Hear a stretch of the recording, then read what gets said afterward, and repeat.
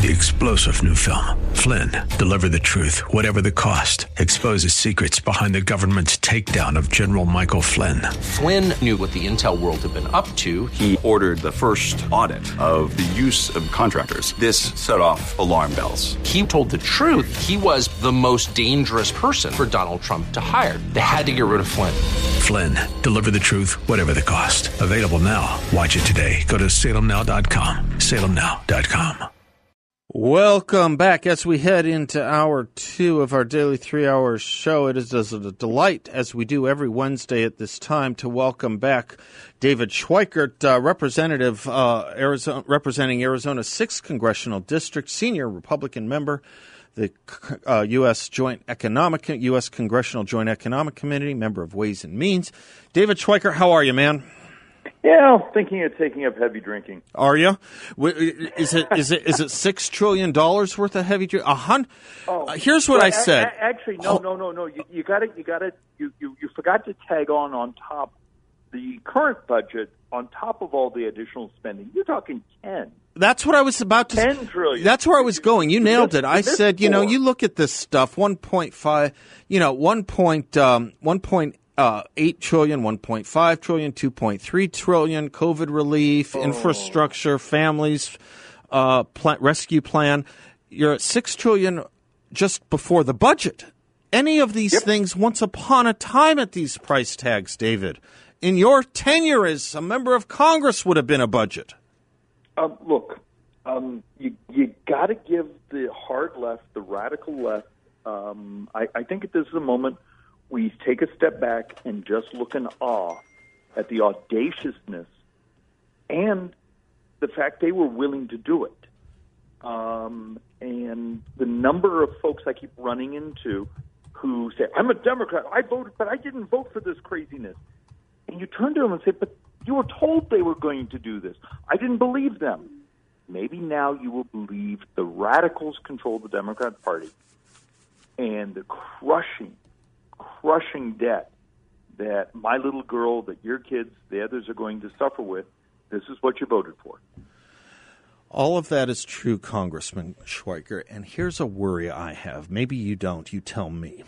I worry that when we respond, and I've done it too often myself, we respond as Republicans with an acceptance that these plans are the right concept and idea. We just want to spend a little less to do it. I worry about playing on their field. Do you ever worry about that? That was the classic Republicans in the 1970s, 1980s is, we'll do the same thing, we'll just do it more efficiently. Yeah. And the reality of it is that the world is very different today. Mm-hmm. We have technology in ways that we never dreamed of just a decade ago. And the ability to think beyond the typical confines of, what's daycare? Right. Is daycare a church co-op? Is it the fact you're economically so viable you can work from home? Is it handing your child to a corporate daycare entity or a government-sponsored one? And you sort of have to sort of think much more creatively and understand the options. I did a presentation the other day on a number of these co-ops, neighborhood, community, church, all sorts of different types of co-ops that popped up around the country. And the committee just stared at me like, why are you bothering? We've never heard of it. But just, I don't know if that's a solution, but it proves there are alternatives to massive government-funded control. Well, I don't want to be too easy about this or too simplistic about this, but when you think about a COVID relief package, let's say, it's coming in at about $2 trillion. I think that's the last number I saw, $1.92 trillion. When you think about something like that, Congressman Schweikert, or you think about other pieces of items of legislation that are meant to get, as they like to say, America working again, couldn't we just open our businesses again? I mean, I know some states did it worse than others and some did it better than others, but why does Texas have to pay? Why does Florida? Why does Arizona have to pay for the sins of of New York or California or Wisconsin or Michigan when we told them all along it's not as if we were all it's not as if we were all wrong. Some of us were wrong. You and I weren't. Okay, stop. Sorry. Stop. Calm me down. You already fell for the big lie. Okay. What made you think any of this was about COVID? What made you think any of this was about economic relief? What made you think this was about growing opportunity and jobs and sort of economic growth and opportunity? This is about power and control. This is money. If you look at where the money goes, huge portions of this money don't even go out for another year or two, That's and right. they happen to time up towards the election. Yeah. They go to Democrat constituencies. This is about buying votes. This is about paying off the people that financed their election. This isn't about COVID. Will you stop that? Okay, it's a fair point, and I take the emendation. I take the correction from you, David. You're the congressman, and you're the expert, and you're right. That having been said,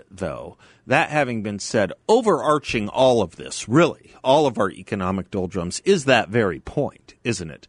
That some people in this country thought it would be a good idea to close business early and for a long time. And some of us didn't think it was a good idea. Some of us thought it was a terrible idea.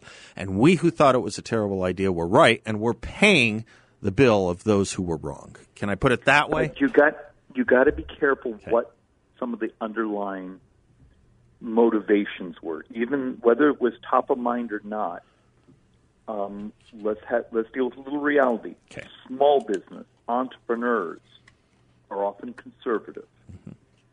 Big business is mercenary. Mm-hmm. They'll finance the Democrats. Matter of fact, in many ways. Oh yes, I should say more. Amazon did very, very well this past year. Well, but in an oligopoly economy, that you have a hand-holding deal with the government to lock out competition.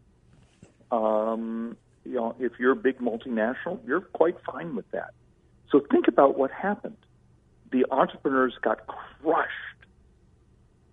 and the big multinationals did quite well. Yeah.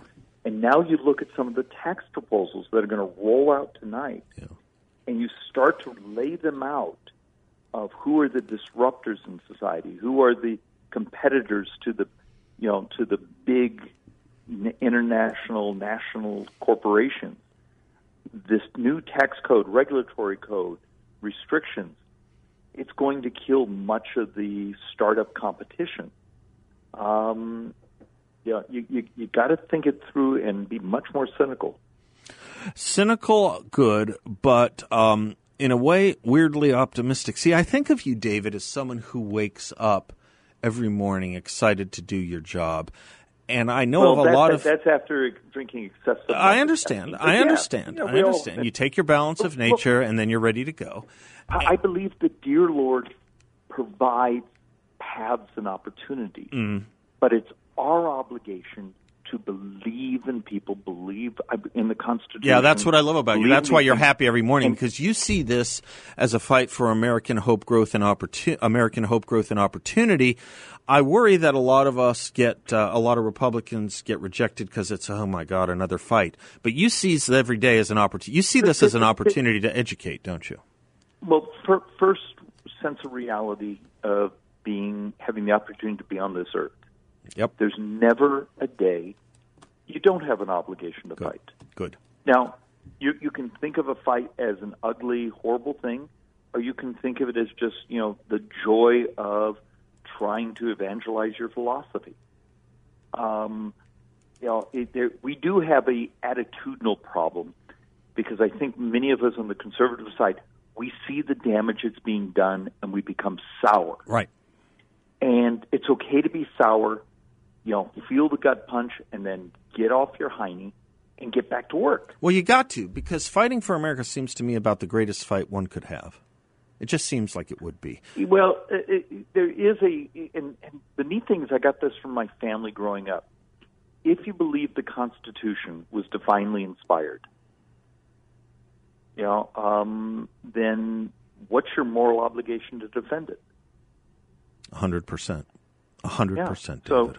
So the quitters around us, I'm not going to vote. The Republicans are just as bad at this and that. Okay, I don't know how you put that in a moral context. Yeah. So, and look, it is exhausting, particularly being in the minority where, you and I've talked to just how dark Washington is. Yeah, sure. How everything is weaponized, everything's politicized. And I was trying to come up with ways to describe, you can't walk down the hallways in the Capitol right now with even the Nancy Pelosi's making sure the televisions are on CNN and MSNBC. Yeah. It's every little thing. They do every little thing that they can. Because they see everything in a political context. They see a teachable moment everywhere they exist. You bet. We need to constantly, like tonight, the president's going to roll out this crushing taxes. Yep. And they're going to pretend that, only really wealthy people are going to pay these. And then it'll take us about 2 weeks to do the math, and we'll show how these taxes are going to actually ultimately crush the working poor and the opportunities. And the media will not believe our math. They won't cover it. But that doesn't mean you don't stop fighting. No, that's right. Because this 1% that Jen Psaki says, we're just going to raise taxes on the 1%, just the 1%. That 1%, David, that's someone making $600,000 who employs the working poor, right? Actually, he's not going to take it out on his children. Maybe as low as $400. Oh, it might even be lower.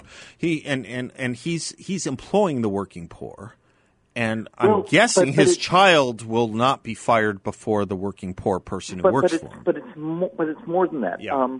I have a really good friend who's had a plumbing business since he graduated high school. Yeah, and he has worked his hiney off. His wife has worked, and they now have an offer to sell it to one of these big plumbing companies. Okay. He's going to get a really good payday. Okay. He's racing now to figure out if he can get it sold before these new taxes come on, because all of a sudden, at least for a year, when he sells his business, his income is going to be in that 1%. Now, it's also took him 40 years to get there. And it's a one-time event. This is the type of hard-working Americans that ultimately will get crushed in this. Yep. Because really rich people have lots of tax consultants, lots of attorneys to figure out how to work around this stuff. Yep. No, it's a fair point. Well, stick close with us, David, because that's the argument we're going to have to confront, I think, very strongly and head-on. And I can't think of anyone I'd rather in my trenches argue it with me than you. So, I always fear when you and I start to talk taxes, you can almost hear the radios clicking off. No, I don't think so. I hope that's not true. I really don't, because it's something that we now have to think about more than once a year, right? It's something we have to think about more than once a year, because you and I think of it as taxes as something that, helps build good things. But as you corrected me, and you were right to do so, the Democrats think of taxes as something to reshape our entire society with, and that's why we can't rest. David Schweikert, God bless you, sir. Thank you. Always love catching up. See you soon. Talk to you soon. Bye now. God bless.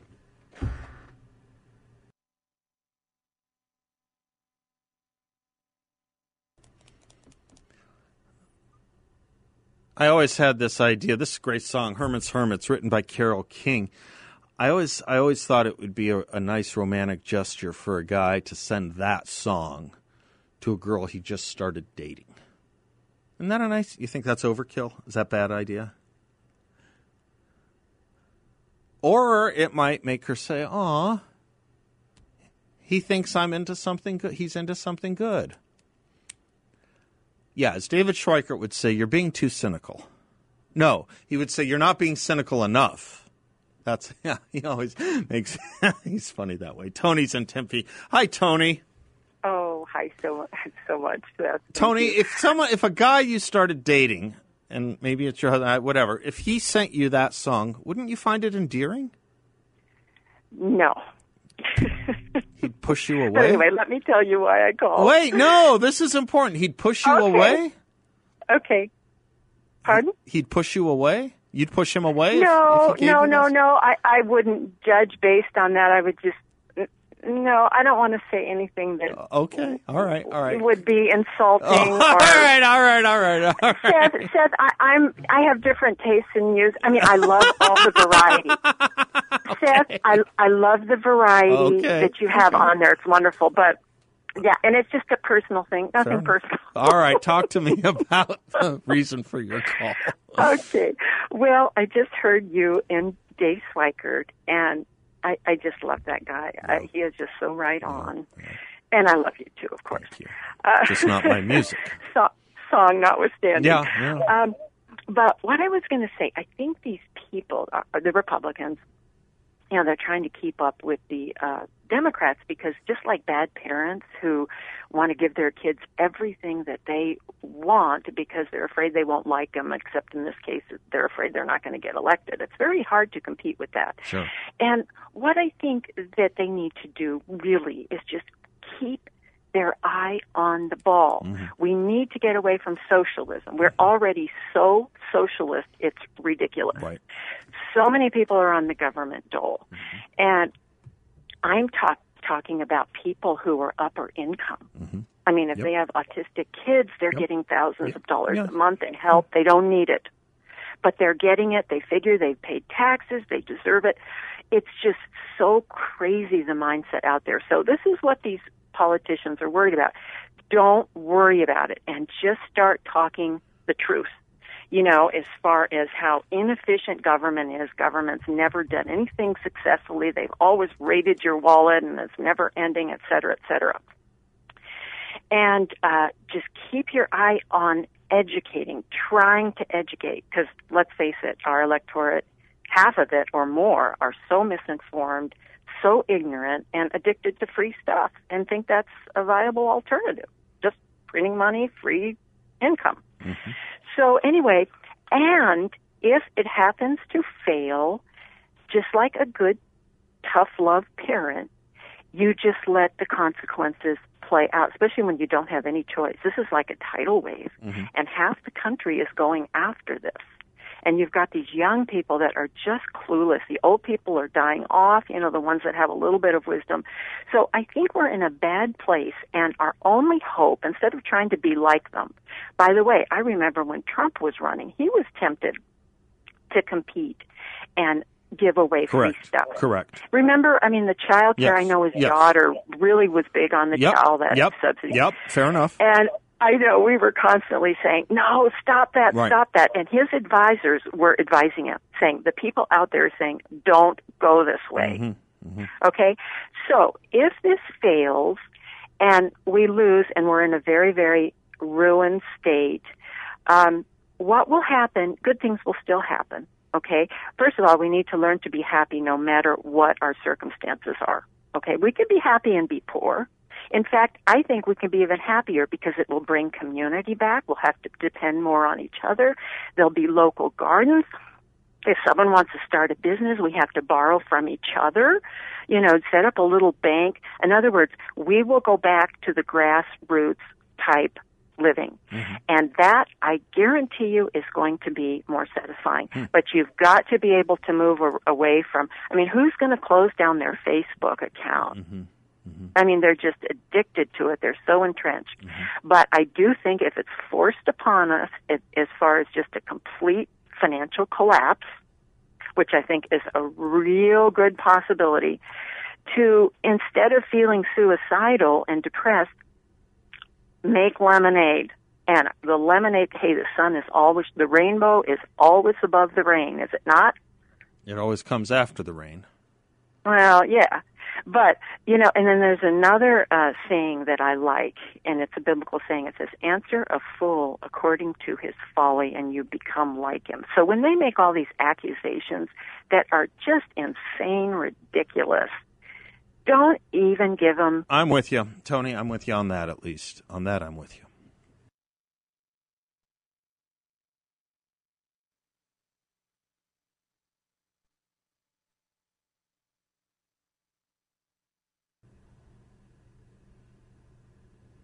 Welcome back to the Seth Leibsohn Show. I don't know what to make of this. the first thought I had, I still think is right. But the story is this. The Biden administration and the U.S. Food and Drug Administration under it, Cedric Richmond et al., are about to ban menthol cigarettes. I don't even know when the last time was I heard of menthol cigarettes, much less seen them. But, okay, they exist. And I'm just wondering, is that the right thing to, in a health crisis? I mean, okay. Anything to say about any of the other substance abuse and drug problems we have in this country? Anything? Anything about drug use in this country that the Biden administration is supportive of that causes that causes a variety of psychiatric conditions, including psychosis? I mean, why are we going after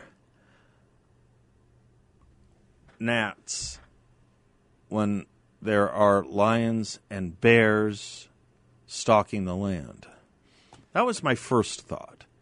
I'll tell you the thought I didn't expect, but is so perfectly attuned to the times.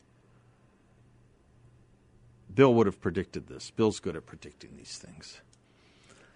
There is opposition to the banning on menthol cigarettes, and it's not from just the tobacco companies. Guess who's on the side of the tobacco companies here? The ACLU. Why, Bill? You may not know enough about the culture of this to know the answer. Why would the ACLU oppose banning menthol cigarettes? The ethnic makeup. There you go. You knew it. The most. You nailed it. Bingo. Here's the letter from the ACLU. The undersigned organization and others write to express our deep concern over reports that the U.S. Food and Drug may be contemplating regulations to prohibit menthol cigarettes. While no doubt well-intentioned, these proposals raise the same concerns expressed previously.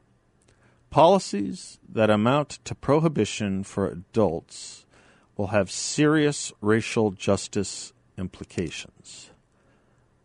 Such a ban will trigger criminal penalties, which will disproportionately impact people of color, as well as prioritize criminalization over public health and harm reduction. A ban will also lead to unconstitutional policing and other negative interactions with local law enforcement. Well, it will lead to more interaction with law enforcement if they're made illegal and people break the law. Yes, there will be more police enforcement. New laws require newer enforcement mechanisms. The knee-jerk assumption that it will create more racial injustice, however, I retreat from. I take exception to. In fact, I've never heard the case made that curbing and restricting non-menthol cigarette sales or cigarette sales generally would affect other racial populations. I've never heard it made in that direction. Clearly, some people break the law on these things. Clearly. Is the ACLU and other organizations, are the ACLU and other organizations only of the belief that blacks have a problem with the law?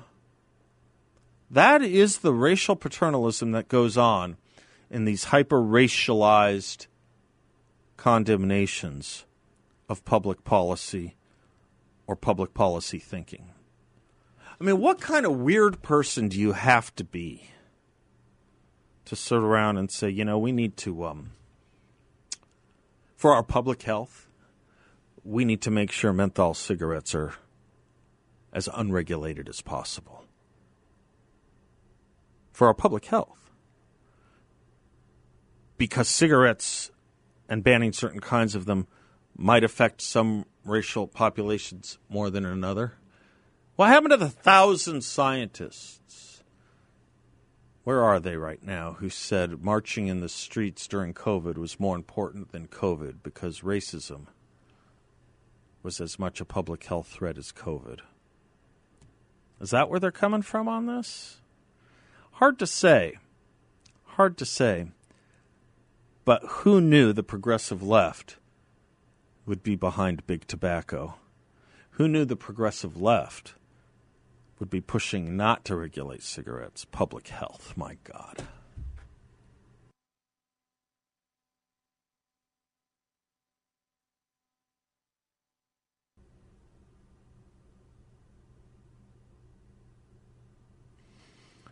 Welcome back to the Seth Leibsohn Show, 602-508-0960. My friends at Trades Unlimited want me to tell you about how foam roofs here in the Valley are a great option for lots of homes.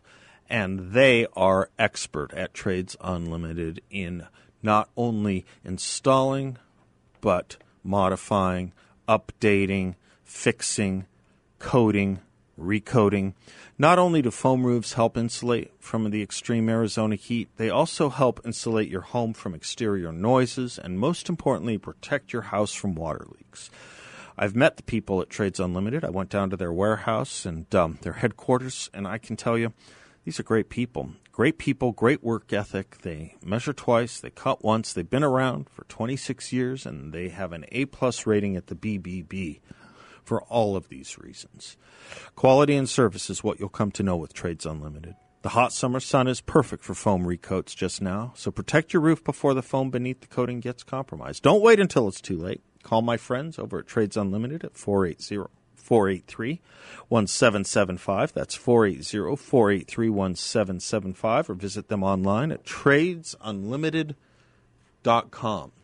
TradesUnlimited.com for all your roofing needs. Anita is in Phoenix. Hello, Anita. Hey, Seth. Huge fan up in here. Thank you.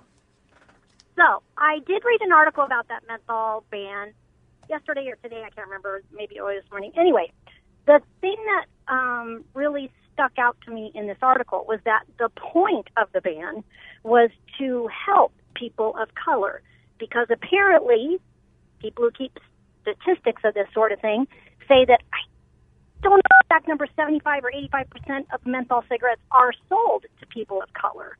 So, according to this article, the whole point of this was to help people of color. So it's hilarious that ACLU is now saying that it's going to hurt people of color. Anyway, just thought I'd pass that along. Yeah, I mean, it's weird. It's weird what these, I mean, I got to tell you, I'm no fan of any of this. I'm really not. But it just seems to me right now, maybe not the time to be focusing on that. But if it is, I mean, my gosh, maybe the progressive left just needs to step out of this one and not attach race to everything. I mean, I agree. I mean, I just think less cigarettes are probably that's stupid. Less cigarettes are a good idea in this society, regardless of race. So too, less marijuana, less fentanyl, less of everything dangerous to the body. So I say focus on all those things. Leave race out of it, but maybe start on the thing that's killing people immediately, like fentanyl and the border, and maybe not something that takes 60 years. Agreed. Maybe. All right. Thank you so much. Thank you, Anita. God bless you. Appreciate your phone call. 602-508-0960 for anyone else who wants to get in. Do you go to Tulane? Did you go to Tulane? I mean, do you have children at Tulane? They've got a new guest lecturer there. It's a very prominent college in Louisiana. I would say it's as prominent and competitive as any other well-known private school out there that you could think of. And they have a new lecturer. There's a 10-week course there in the journalism school called Media Polarization and Public Policy Impacts. And it's basically designed, as the course says, to teach about, quote, the current state of the media landscape in the United States, and how media polarization, fake news, and the economics of the news business impact public policy making in Washington. Who do you think would be a good lecturer on how the media polarization and fake news is impacting policy making in Washington? Maybe someone who's subject to a lot of fake news. Maybe someone who has been tracking a lot of the fake news or a critic of it. Maybe someone who's won a defamation judgment by suing the mainstream media. Maybe. Let me tell you who the guest lecturers are. Juan Williams, CNN correspondent Kylie Atwood, New York Times columnist Bret Stephens, anti-Trump Bret Stephens, Washington Post columnist Margaret Sullivan, New Yorker columnist Susan Glasser, White House Corona Task Force member Deborah Birx, and, wait for it, the crown jewel of the guest lecture set at Tulane on fake news and how it impacts public policy is Hunter Biden.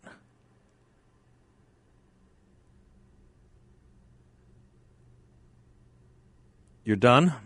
You give up? I'm looking at Bill. Can't come up with something funnier than that if you tried. It's the truth. Or as we say in Yiddish, the emes.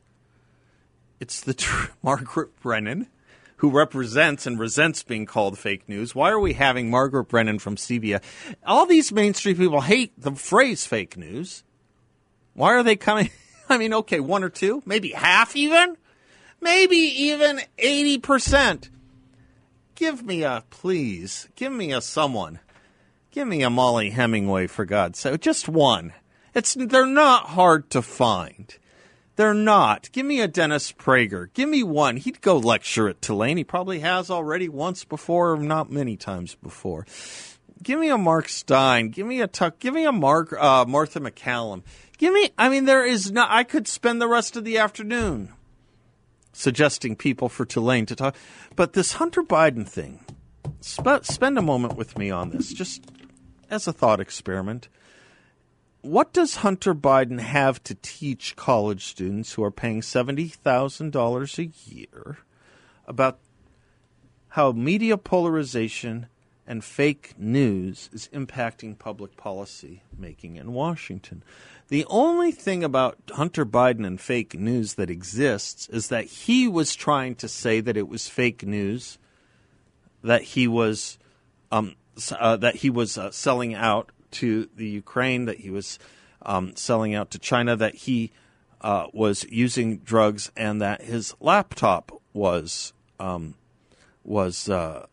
seized and reported on. He's claimed all of that was fake news. That's all he has said. That's all that is said about Hunter Biden and fake news, is that every scandal about him he's claimed is fake. The problem is he's wrong. He's wrong. And the entire media establishment that enveloped him in bubble wrap when the New York Post broke the story of the laptop, the entire media that enveloped him and said this looks like a Russian intelligence operation, we can't validate or verify the authenticity of any of this. That was their argument to shut down the New York Post, which they did on Twitter, and everyone else who circulated that story. They were wrong. They were wrong. The New York Post was right. He has nothing to teach our students. If I were your student, I'd run.